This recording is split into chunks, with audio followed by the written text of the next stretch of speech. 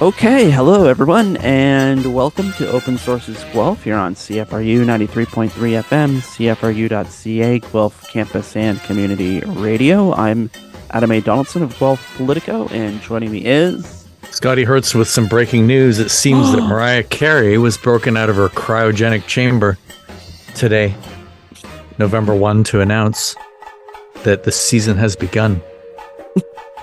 I saw that. It's one of the strangest things I've seen, and it's like, what are you doing? All I can think of is that someone's kind of sick of Taylor Swift eating her lunch money. Okay. That explains it then. You just explained it for me. Thank you. I mean, Taylor Swift is the new... Well, I mean, I don't think Taylor Swift is a diva, but I think, certainly it's been all Swift all the time. And then Beyonce has a concert movie coming out, I think, in December. So, I mean, there's no room for Mariah. No. The elder stateswoman of pop ballads. And has done well, but won't be a billionaire like Taylor Swift anytime soon, probably. And Beyonce, for that matter, right? Oh, yeah, for sure. No, it's, I mean, you can't even sell that many copies of that Christmas song that I will not mention.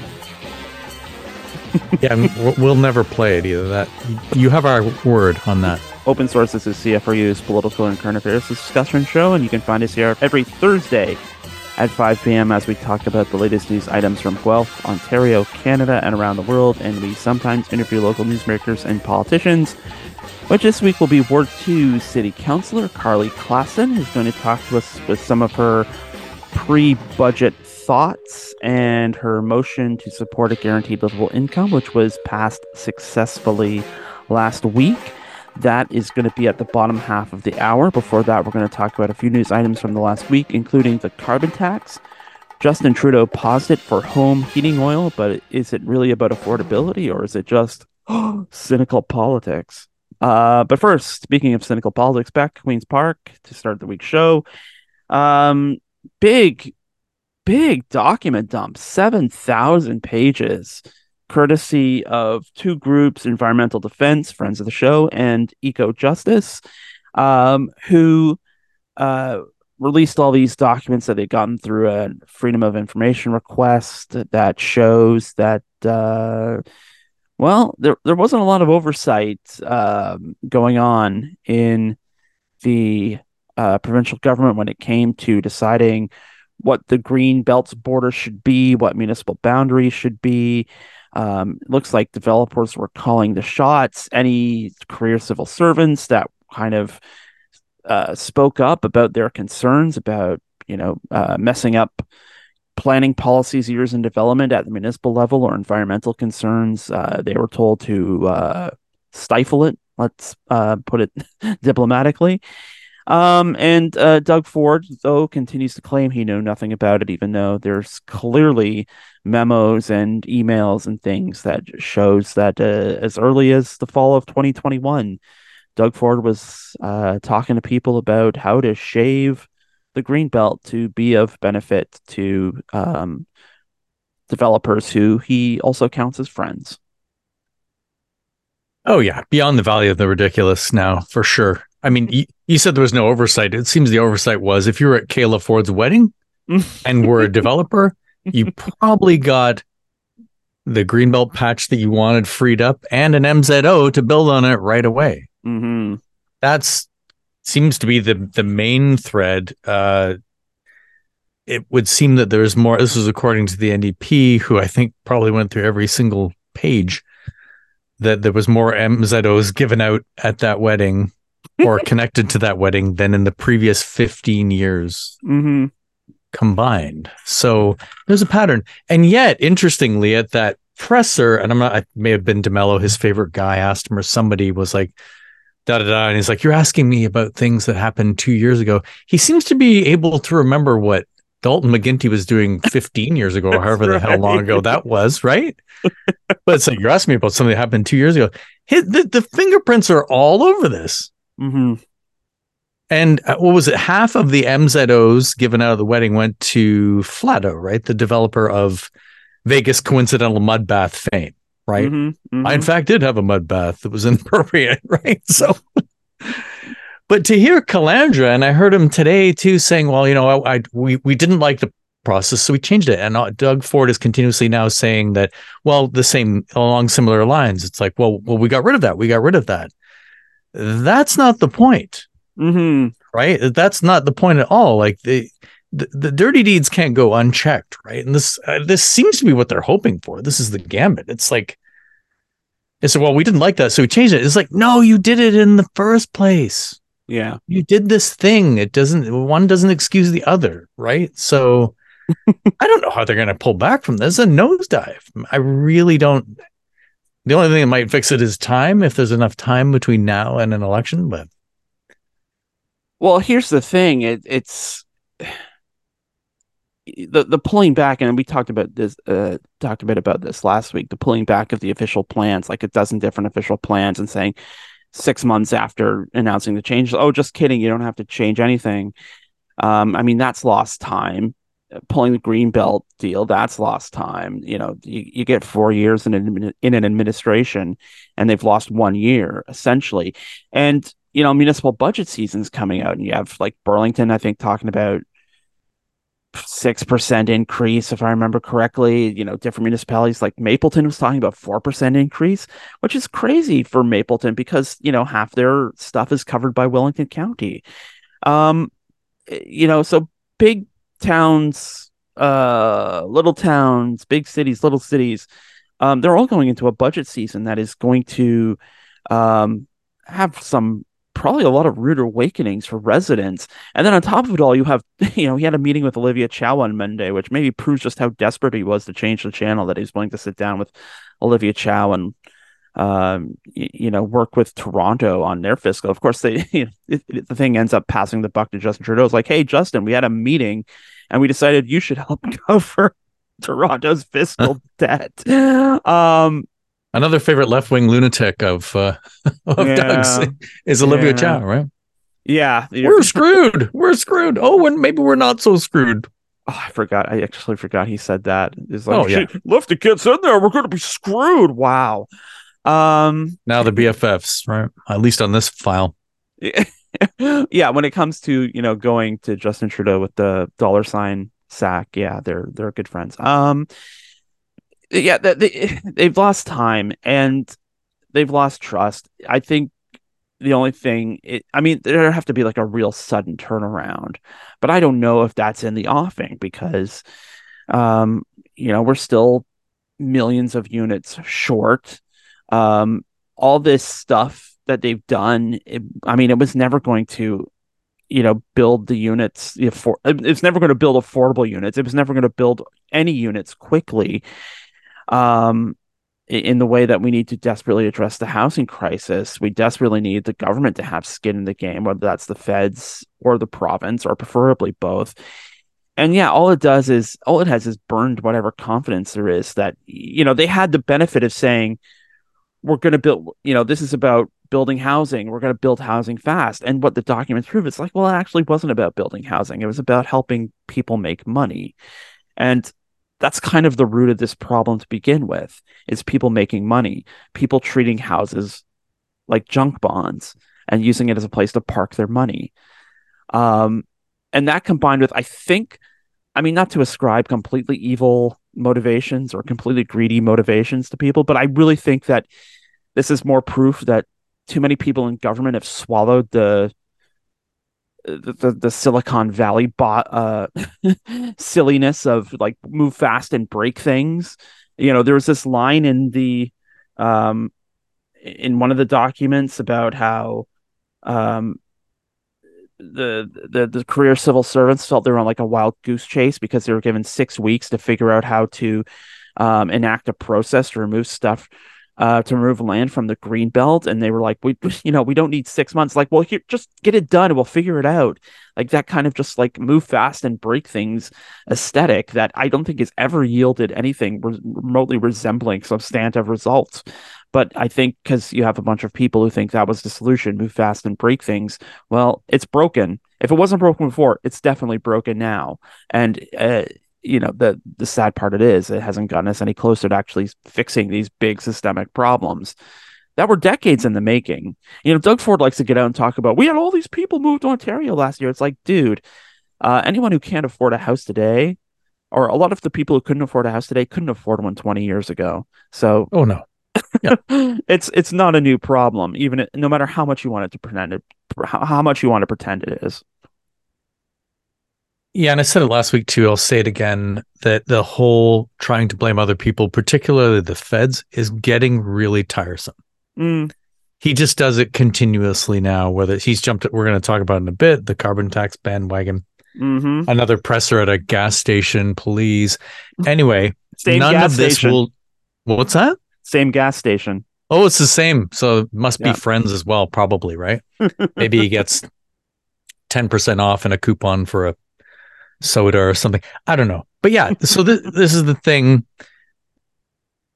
that's been unearthed from this. And there's always been a relationship between, let's just stick with the province and developers. Mm, How tight that relationship is, you'd have to go back in time and pick everything apart.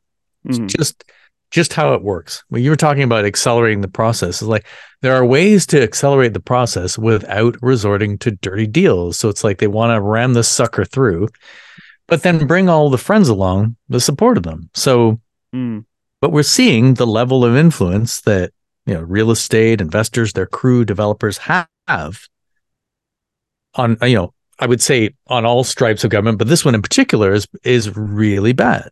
mm, They're entwined with each other. They're interlinked, as we've seen. Like I keep going back to the wedding, but that it just speaks to the ridiculousness of it. Again, that's my favorite word, I think, these days.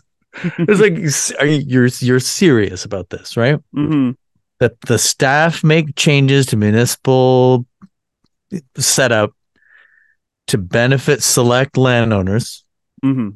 not the civil service. Some of the people we're talking about that had to like bust a gut to like try and get things done, Yeah. and then it's just all repealed and walked on. Mm, Oh, we're walking it all back, and like you said, nothing is getting done.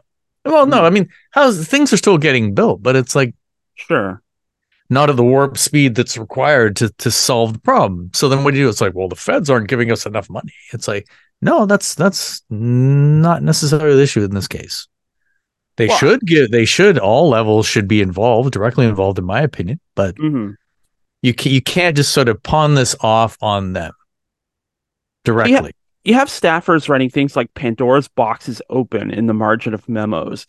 Um, you have staffers like saying to like the civil servants saying like the political staff, like, yeah, it's one thing to say we're gonna pull this land out of the green belt, but you still need to have it serviced with like wastewater and water and like all Yeah. these other things. And it just seems to be like there's no kind of acceptance that you don't just open a piece of land and build a house on it and everything's good to go. That's not how development works. No. And as sort of proven, not everybody who had land in the greenbelt was interested in developing it. Some of them were interested in selling it, and that was like one of the things along the way in this is that those two pieces of land in Ajax where they come on the market and the developer's like land for sale Snap. Yeah.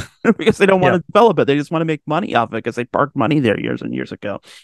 And Oh, and the letter from the Hamilton situation, right? I was right, assured by John Tory and Tim Hudak that my right. property was mistakenly put into the greenbelt.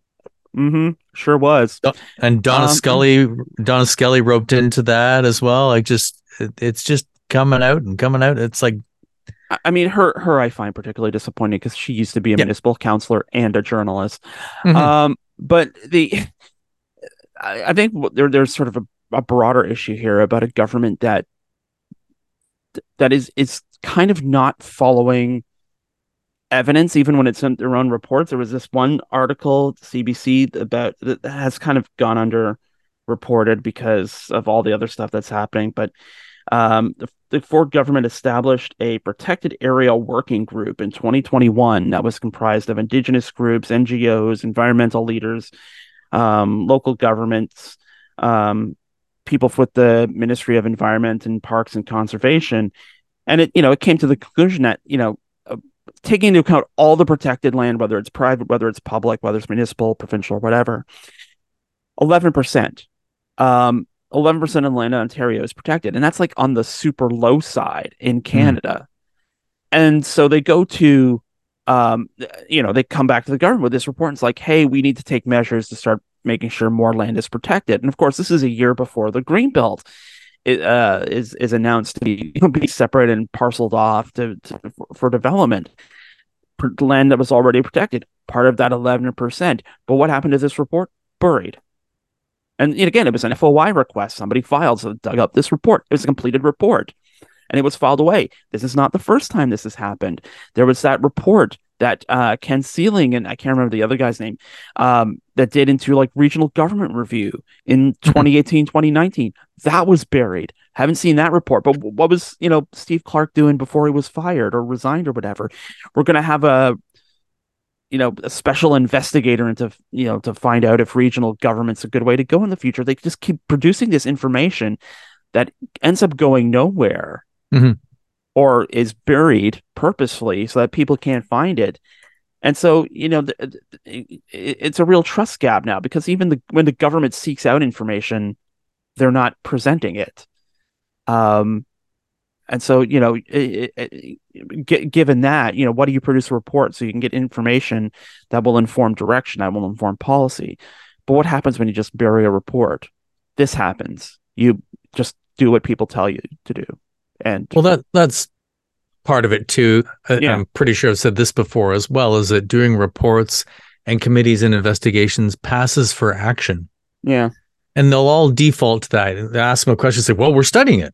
We're looking at it. There's going to be a report. Sure. It means nothing. In the scheme of the bigger picture, it doesn't mean anything because, as you said, they just kind of disappear. They end up on the shelf until somebody that might be interested, journalist, whatever, digs out, starts digging, and gets interested in it again. But beyond that, they accomplish very little.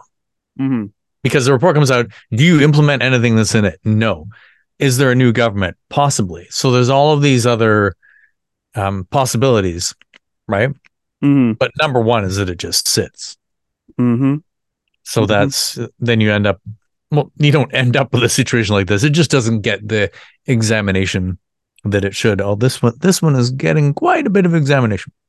Yeah, and it's going to continue to get a bit of examination. And also getting examination right now is this decision by the Trudeau government at the federal level to double the pollution pricing rebate, and then implementing a 3-year pause to federal carbon pricing on heating oil.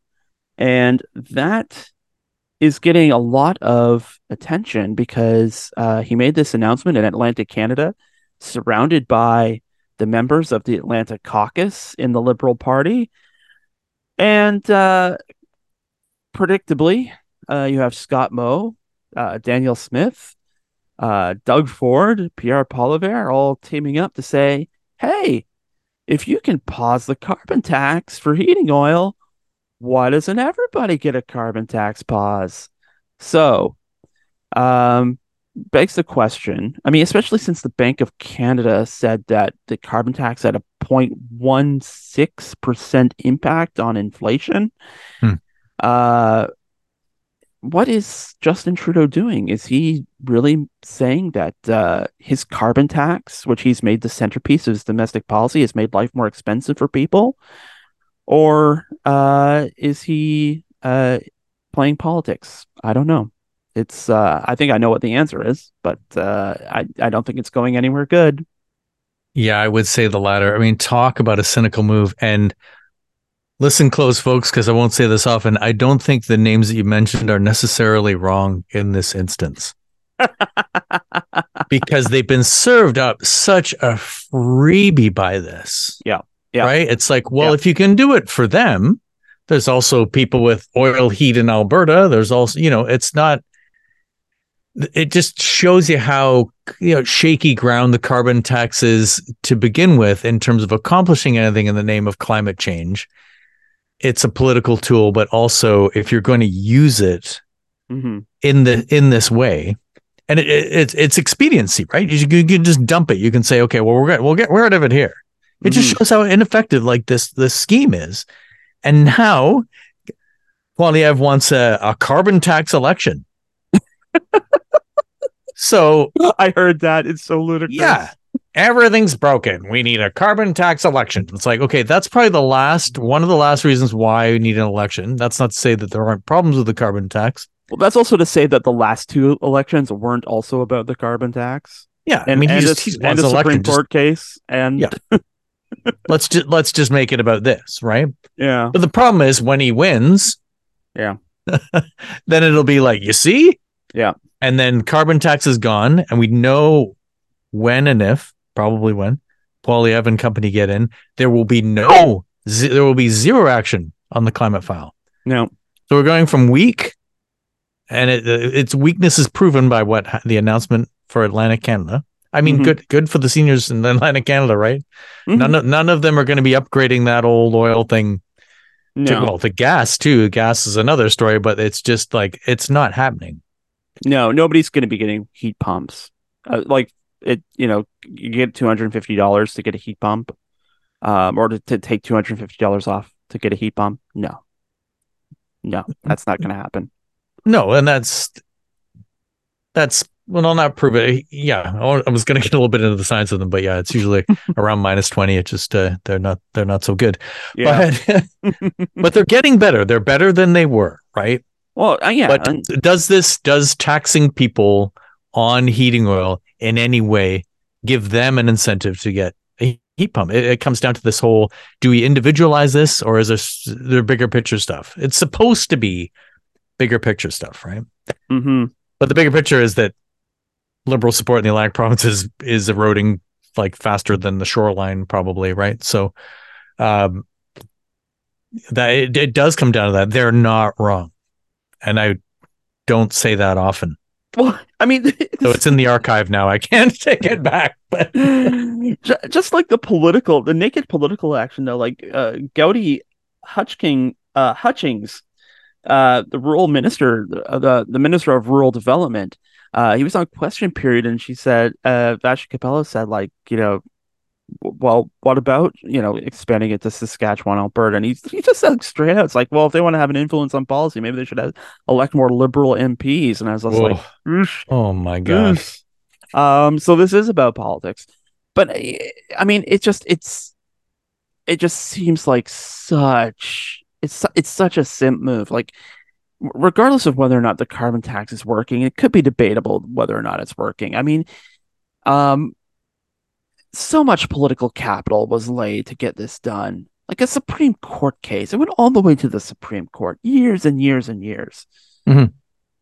And to just say, well, okay, maybe we can just like fiddle with it and like take it off. And, maybe it is causing a struggle for affordability. The case has always been, this is not a matter of affordability. And I would say that's still the case. I mean, talk about inflation. What's like a flooded coastline going to do to inflation, right? Mm-hmm. What's, a planet worth, I mean, especially coming after this summer, where there was like so many bad air days, like 8, 9, 10, where you go outside and you smell smoke, and there's like nowhere there isn't a forest fire in hundreds of kilometers.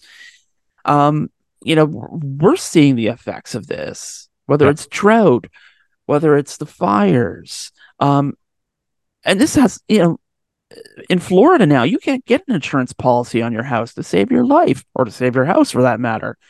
Um, there are very real economic downfalls to climate change.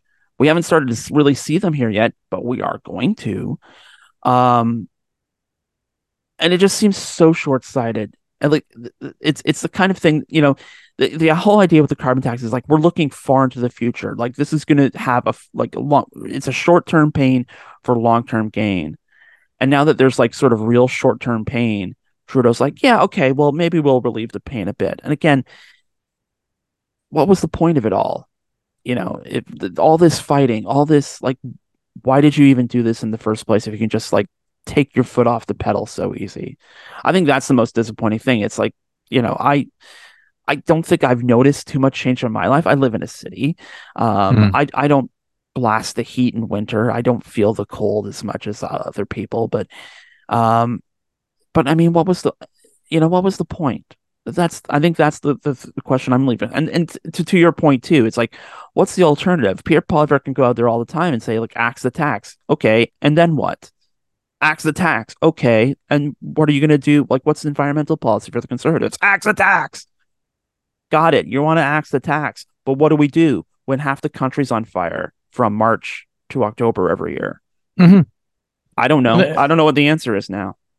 Well, one of them would be to not elect Poilievre and company because they have no plan. It's all vagaries. It's all this stuff. It'll be like, okay, well, there will be some technology that will come, Mm-hmm.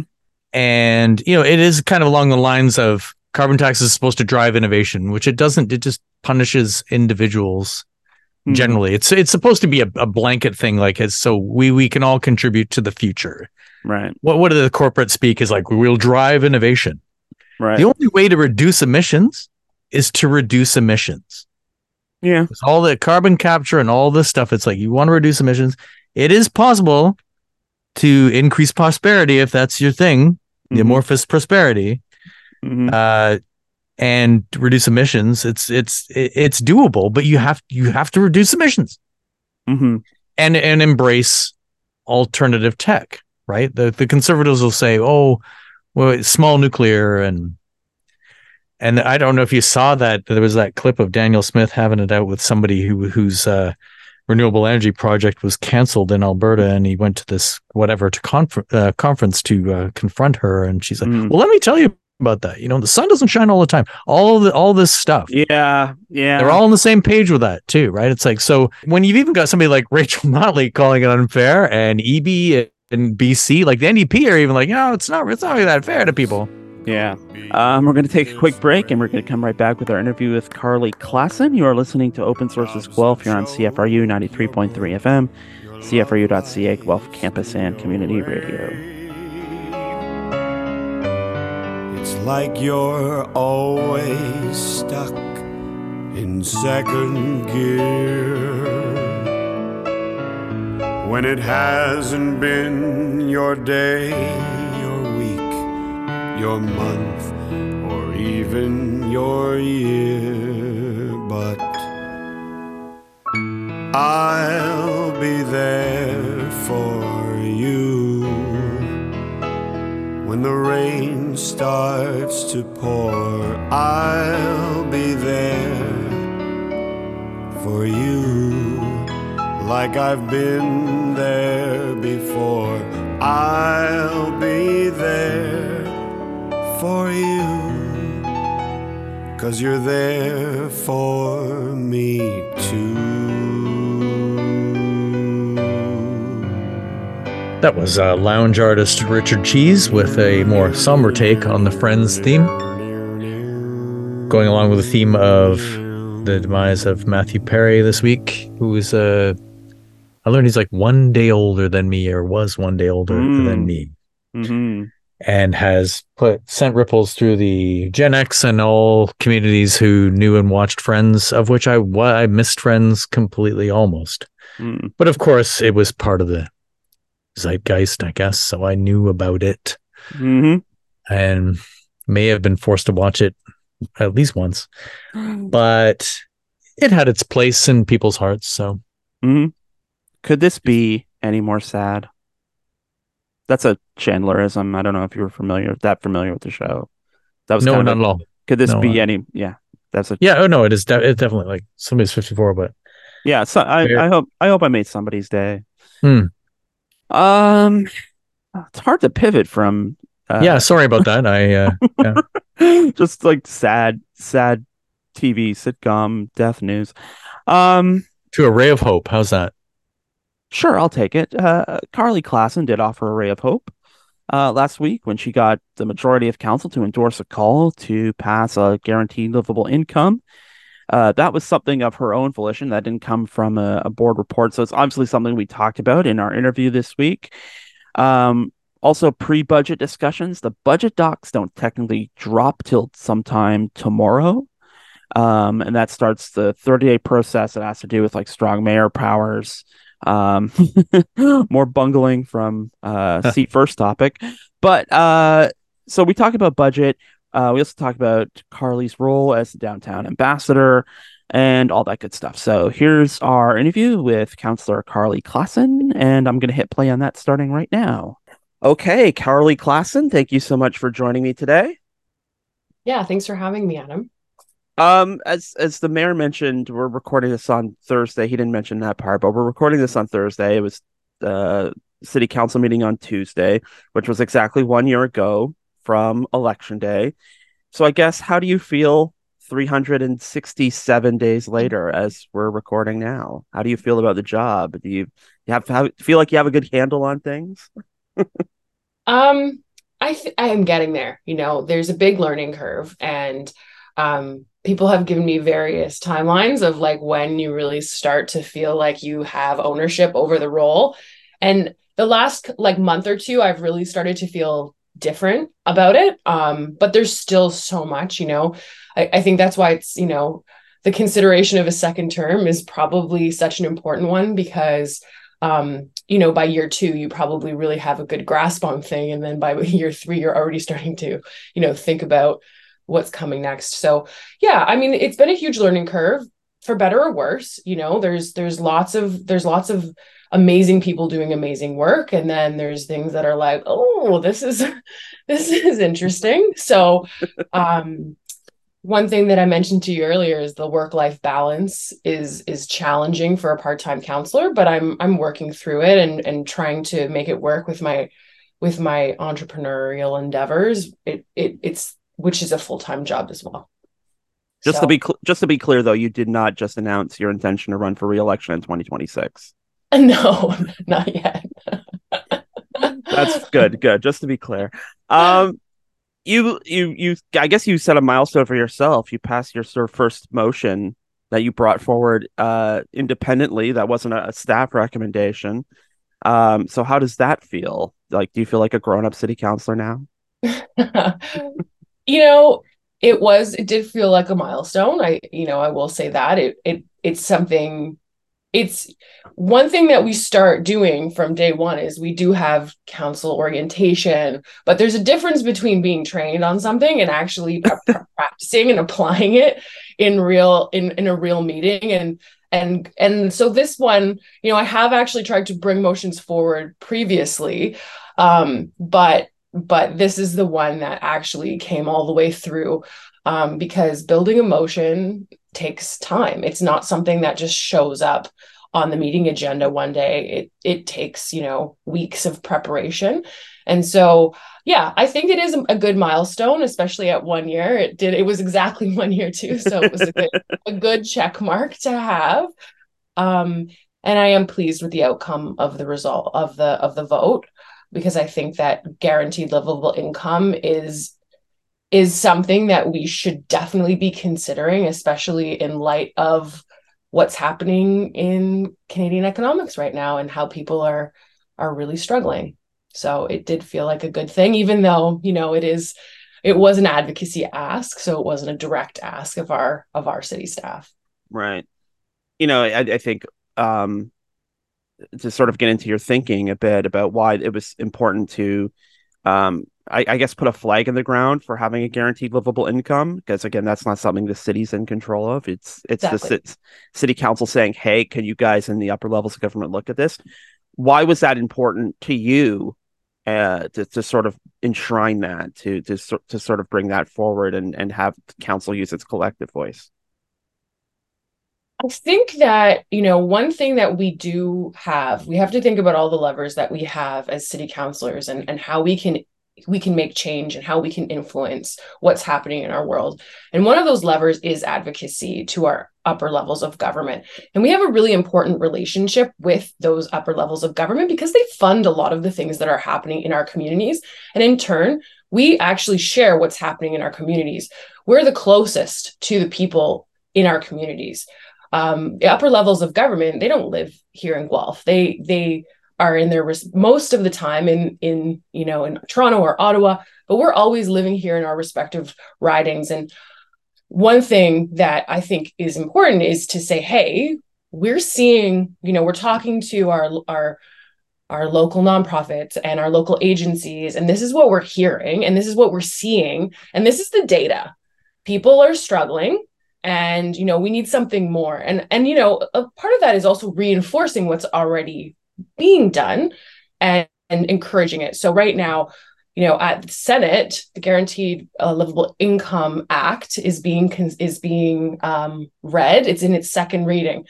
So tying it into something that's already happening too, I think is an important thing. Like, it creates momentum and again, I think I said this when I was talking about the motion. I'm not alone in my thinking. I actually pulled this from an information report from the town of Grimsby. That's where it first came to me. And immediately I was like, we should be doing this. And even before that, this is not a unique idea in any capacity. We talked about it.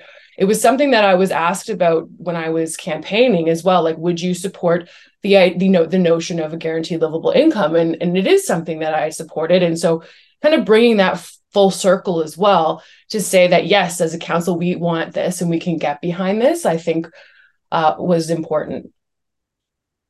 Well, that makes me think about money, and money makes me think about budgets. And Yeah. as you know what's coming. We're sitting here 1 week out from when the budget documents themselves are going to be dropped. So I guess the big question is, are you ready? I think I'm as ready as I'm gonna be. So, as much as, I think Guelph, our staff really does prepare us super well. We have great resources available to us. We're assigned a budget buddy. There's a lot of preparation meetings. We had our first like kind of prep meeting, like as like a here, remember, this is how we do budget, a couple weeks ago. And we have great tools at our disposal. So as far as being ready, we have all of the tools we need to be ready. The things that we can't control at budget time, what we can control for is just like what's happening in the economy. Like, I mean, we have so many factors that are driving, and what I think and know will be an increase to property taxes. And that's a really hard, knowing that information with, we tried to control so much for it last year.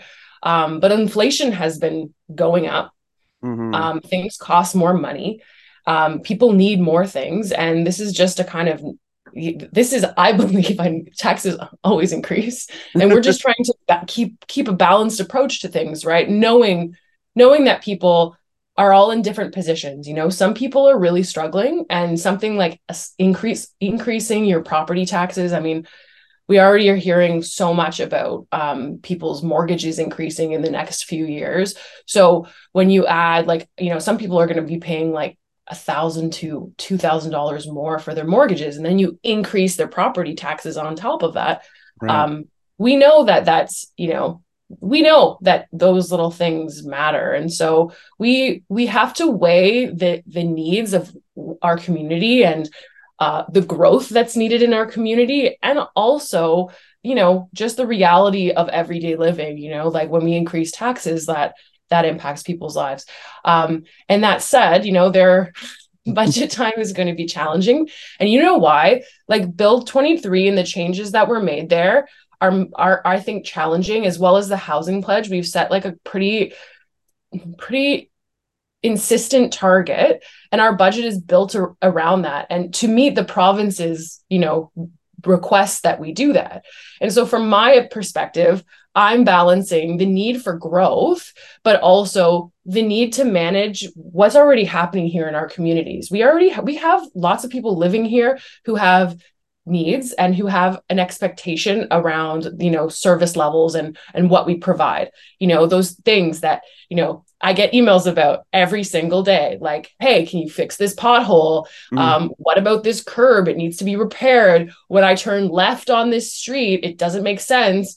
Those everyday things that are all in, they're all in queue. Like, there's like great asset management planning happening at the city. But those like kind of everyday things also take up budget and time, and they're important to the people who live here and who have been paying taxes in our community for a long time. So we have to kind of balance that, right, with this need to develop infrastructure to support new growth in the city. So I am always taking, and that's what we've asked for I think you'll remember at the meeting, we talked a lot about that target, and I was curious do we need to, like, I'd like to see the budget in a few formats, which is like, reaching for growth, but also, maybe not reaching so far for growth, because, we talk about levers, and one of those levers that we have less of is we're getting less development charges. So our budget and what we're able to collect as development happens in our city has actually been reduced by, I think it's $237 million over the next 5 years. So that's significant. Like, we have to think about where that money is coming from. It's not currently being provided by the province. So these are real considerations that we have to be making, and I'm hopeful that my goal is to take a balanced approach, and make sure that, we're serving people as best we can, because it isn't, growth is not the only thing we have to consider. It is an important thing, but I really, have to think about the things that we already have, and how are we taking care of the things and the people that are already here. And as we know, Premier Ford is counting our housing starts very, very closely, if this week's question period is to be believed. Yeah, it's unfortunate that that's the metric that they chose to measure, like, cities and how we are approving housing, because we can't, like, as a city, we can't go down to the plot and start digging. Like, that's not our role. So we can encourage developers, like, once they have their permits, we can encourage them to begin their projects ASAP, but ultimately it's their decision when to start. So, I mean, I think, and I think a lot of councils have been asking not to measure cities' progress by housing starts, but to measure by permits provided, because that's what we have within our control. It just seems very strange to me to ask a city to measure a housing start. Like, how is that? It's like setting us up for failure.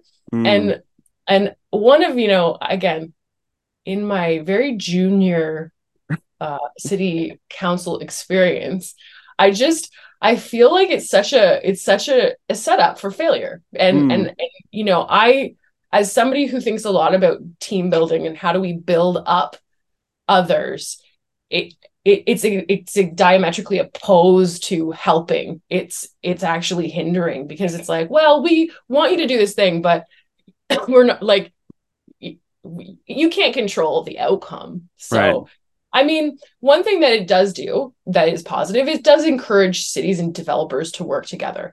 And, that is a positive thing. I think anytime people are working together to build, I think it's better for the community. That said, it is out of our control. So I was going to say also, with that said, your colleague Kathy Downer got into it with somebody from the Home Builders Association, which I enjoyed, because we don't have enough social media beefs, like real social media beefs in Guelph.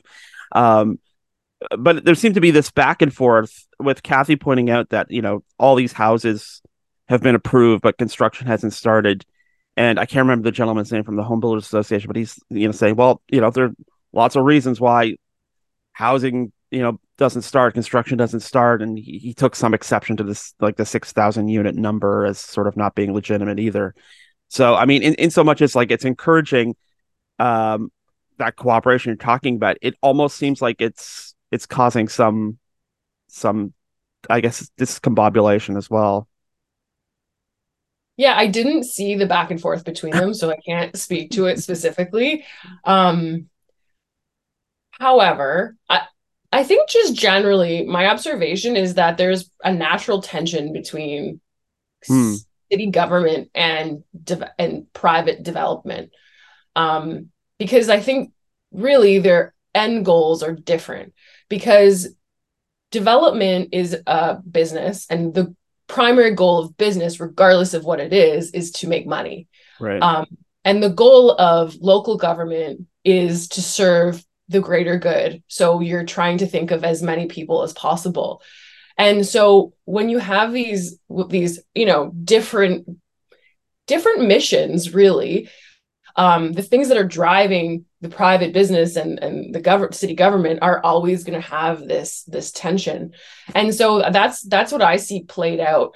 I have questions around, the privatization of housing just generally, Sure. because especially because I think we all can agree now that housing is a human right. Yeah. So I find it's a bit of a complicated beast. I really wish, if I was in my ultimate world, like, utopian world, is that we'd find better ways to work together, because I do think that there are some developers who really work well with the city, and I've seen it. It takes some time, and I think we're getting better. But I've seen some really great partnerships and collaborations, and I think that Baker Street development is going to be one of those places. I'm excited for what Fusion is doing in the Innovation District. There's some good examples of collaborative work. But yeah, it's super challenging. And if it was up to me, I'd be like, yeah, how do we make sure that it gets done? Because all of this stuff, all of this talking and, like confusion and discombobulation is just like pushing out timelines, right? And I really am more of like, how do we really address the issue and get going on some of these things, because there's still units that need to get built and they're not being built. Right. So how do we solve that for that, And I find that kind of frustrating. But I will check out the beef on Twitter. I haven't seen that. That's all right. I want to talk about wearing different hats because you're on the library board, and I didn't look up the number in advance, but I believe it was an 8% increase in the library budget that was approved last month. I'm not going to name any names, but I can imagine a couple of people on city council having a heart attack when they see that number for library. I mean, with all the other considerations. But I mean, it's going to be even more difficult for you and Rodrigo and Leanne because you're library board members. You're also city councilors. So are you able to sort of, I guess, wear those different hats and think separately given those two roles? Is the expectation you're going to have to fight for that 8% increase, or what's sort of the thinking there? So yeah, I mean, we do two different roles. My understanding is that this has been planned. It has been in the capital budget for some time. It has been on the radar of city council that these increases are coming. And I think that the library board held true to their commitment of not increasing their budget for many years in preparation for this, because, there's a lot of work that's going to go into preparing for the open of the new library. And so there's considerations like hiring staff and training staff. And really it's about starting to gather what is needed for the library. And so we always knew that this was going to happen. So for me, it's not a surprise. And I don't think that any of the other councilors should be surprised. Now, that said, I think there's always a few councilors who will look at the library budget and start going line by line, which I don't think is fair, because we don't do that with a lot of the other budgets ever. And I think that the library has been needlessly targeted as a way of cutting the fat for many years. And I think that, the same scrutiny truly isn't applied to projects that have a shorter lifespan, like the South End Rec Center.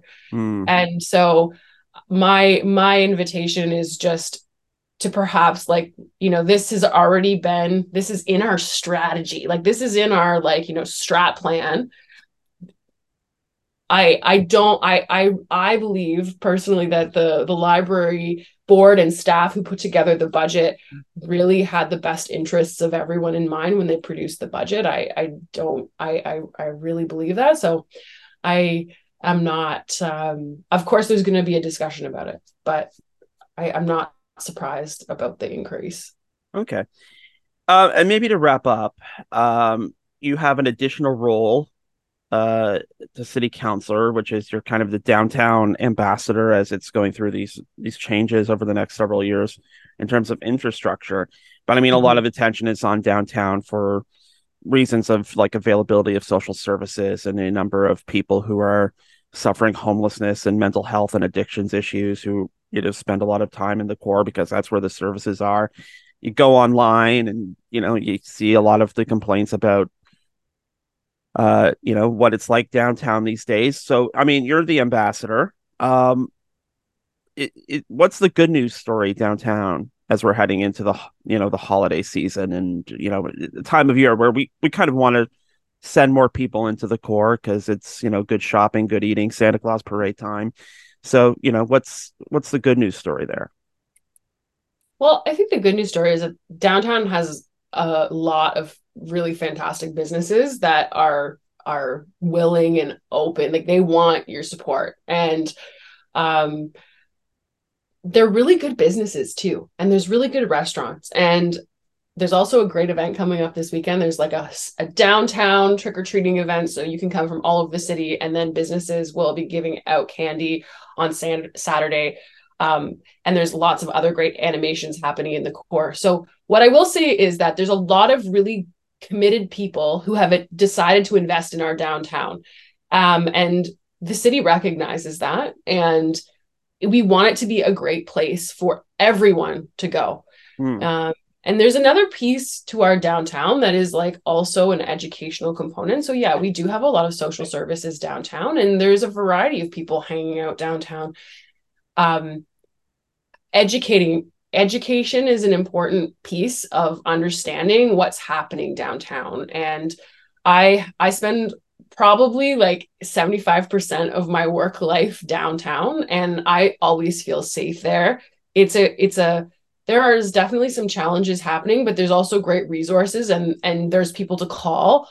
So if you're worried, there's Welcoming Streets, which is a public number.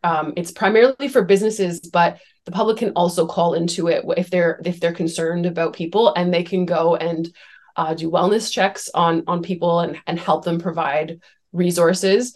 So I encourage people to come downtown because businesses really need it, especially now more than ever. And if people want to occupy and own a space, they need to come and spend time in it. It needs to be animated. It needs to be owned. And that's not just up to businesses. It's also up to people to come and who live in the periphery to come and spend time in our downtown and to ask for more. How do you want to spend time in our downtown? What do you expect when you're downtown in those spaces? Because there's a lot of I think a lot of it is like people don't actually know. They might not know. And I think that I'm not sure, Adam, but more than ever, I find that if you don't know what to expect, that like you're a little more hesitant. Like some people I find are really hesitant to come down because they're not sure where to park, or they're not sure where to go shopping. And it's like, well, just come and park your car and walk around, because there's like a lot of interesting things going on. Right. So yeah, as my role as downtown ambassador feels a bit twofold, which is like, yes, there's like a lot of great things happening, but also like an education piece as well. And then, yeah, there are some big changes that are potentially coming to downtown. So how are we going to work with businesses and the community to make sure that during those changes, so as we renew infrastructure downtown, that we're not losing businesses? Because that's my worst fear. I do not want, we've seen challenging times with the construction of the Wilson Street Parkade and the beautification of Carden Street, where, we've seen businesses struggle. And I know we've had many conversations about those times with people, and where now I love what's happened on Carden Street. It's beautiful. We needed the parking at Wilson Street so that we could get started on the Baker Street development, for example. So we need to grow up. We need to we need to also replace our infrastructure, not just for growth, but just because it's time to replace the infrastructure to support the existing needs of the people of Guelph. So how do we do this in a mindful way that, balances like, the needs of our businesses and the needs of, our actual, that their needs as well, right? Because like, if our infrastructure starts to fail, then it's going to cause more problems. And I already know that there's challenges for people with things like flooding in their basements. And Mm-hmm. we need to know that when we replace the infrastructure, that's going to improve the conditions for everybody downtown as well. And it's also an exciting thing because when we renew the infrastructure, we're also going to revitalize the streetscapes as well, like this, like how it looks and how it feels, and that's really exciting because it's going to kind of create a more attractive place to spend time. So Mm-hmm. it's an interesting role, and I think I might have given myself it wasn't my idea, it was suggested because I was probably asking staff way too many questions about what was Mm-hmm. happening downtown, and they were like, Mm-hmm. you really like downtown, so why don't we give you a job? Well, Ambassador Clausen, thank you so much Oh for gosh. your time today. We'll let you get back to it. Thank you. Okay, thanks, Adam. Okay, so that was Carly Clausen. So stay tuned. Be glued to your computer or device tomorrow to see those budget docs and the budget board opens and the budget stuff happens. We love a good document drop, don't we? See first topic. Mm-hmm. Red meat or Yeah. tofu, depending on, yeah. Well, maybe some red meat. I don't know because they haven't released the budget documents yet. But that's it for Well, this. it's got to be tofu, right? Well, one would think. Um, that's that's it for this week's show. We hope you liked it. If you'd like to listen to our show again, you can download it every Monday from our website, opensourcesguelph.com, at the Guelph Politicast channel on Podbean, or from your favorite podcast app like Apple, Google, TuneIn, and Spotify. You can stay connected to us on social media. We're on Facebook at Open Sources Newswire, and we're on Twitter at OS_Guelph. I will return to CFRU on Wednesday at 3 p.m. for the movie review show that I co-host called End Credits. You can also find me on Twitter and Instagram at Adam A. Donaldson or my news and politics site at guelphpolitico.ca. I'm Scotty Hertz on Twitter, Facebook, and Blue Sky for some classic left-wing lunacy. And if you're listening to us at our regular time on a Thursday at 5 p.m., please stay tuned for the great Turtle Island Underground. And that's one of the many great programs that you will hear on this station, CFRU 93.3 FM, CFRU.ca, Guelph Campus and Community Radio. As for this show you are presently listening to, we'll be back here next Thursday at 5 p.m. for more Open Sources. And we will see you then.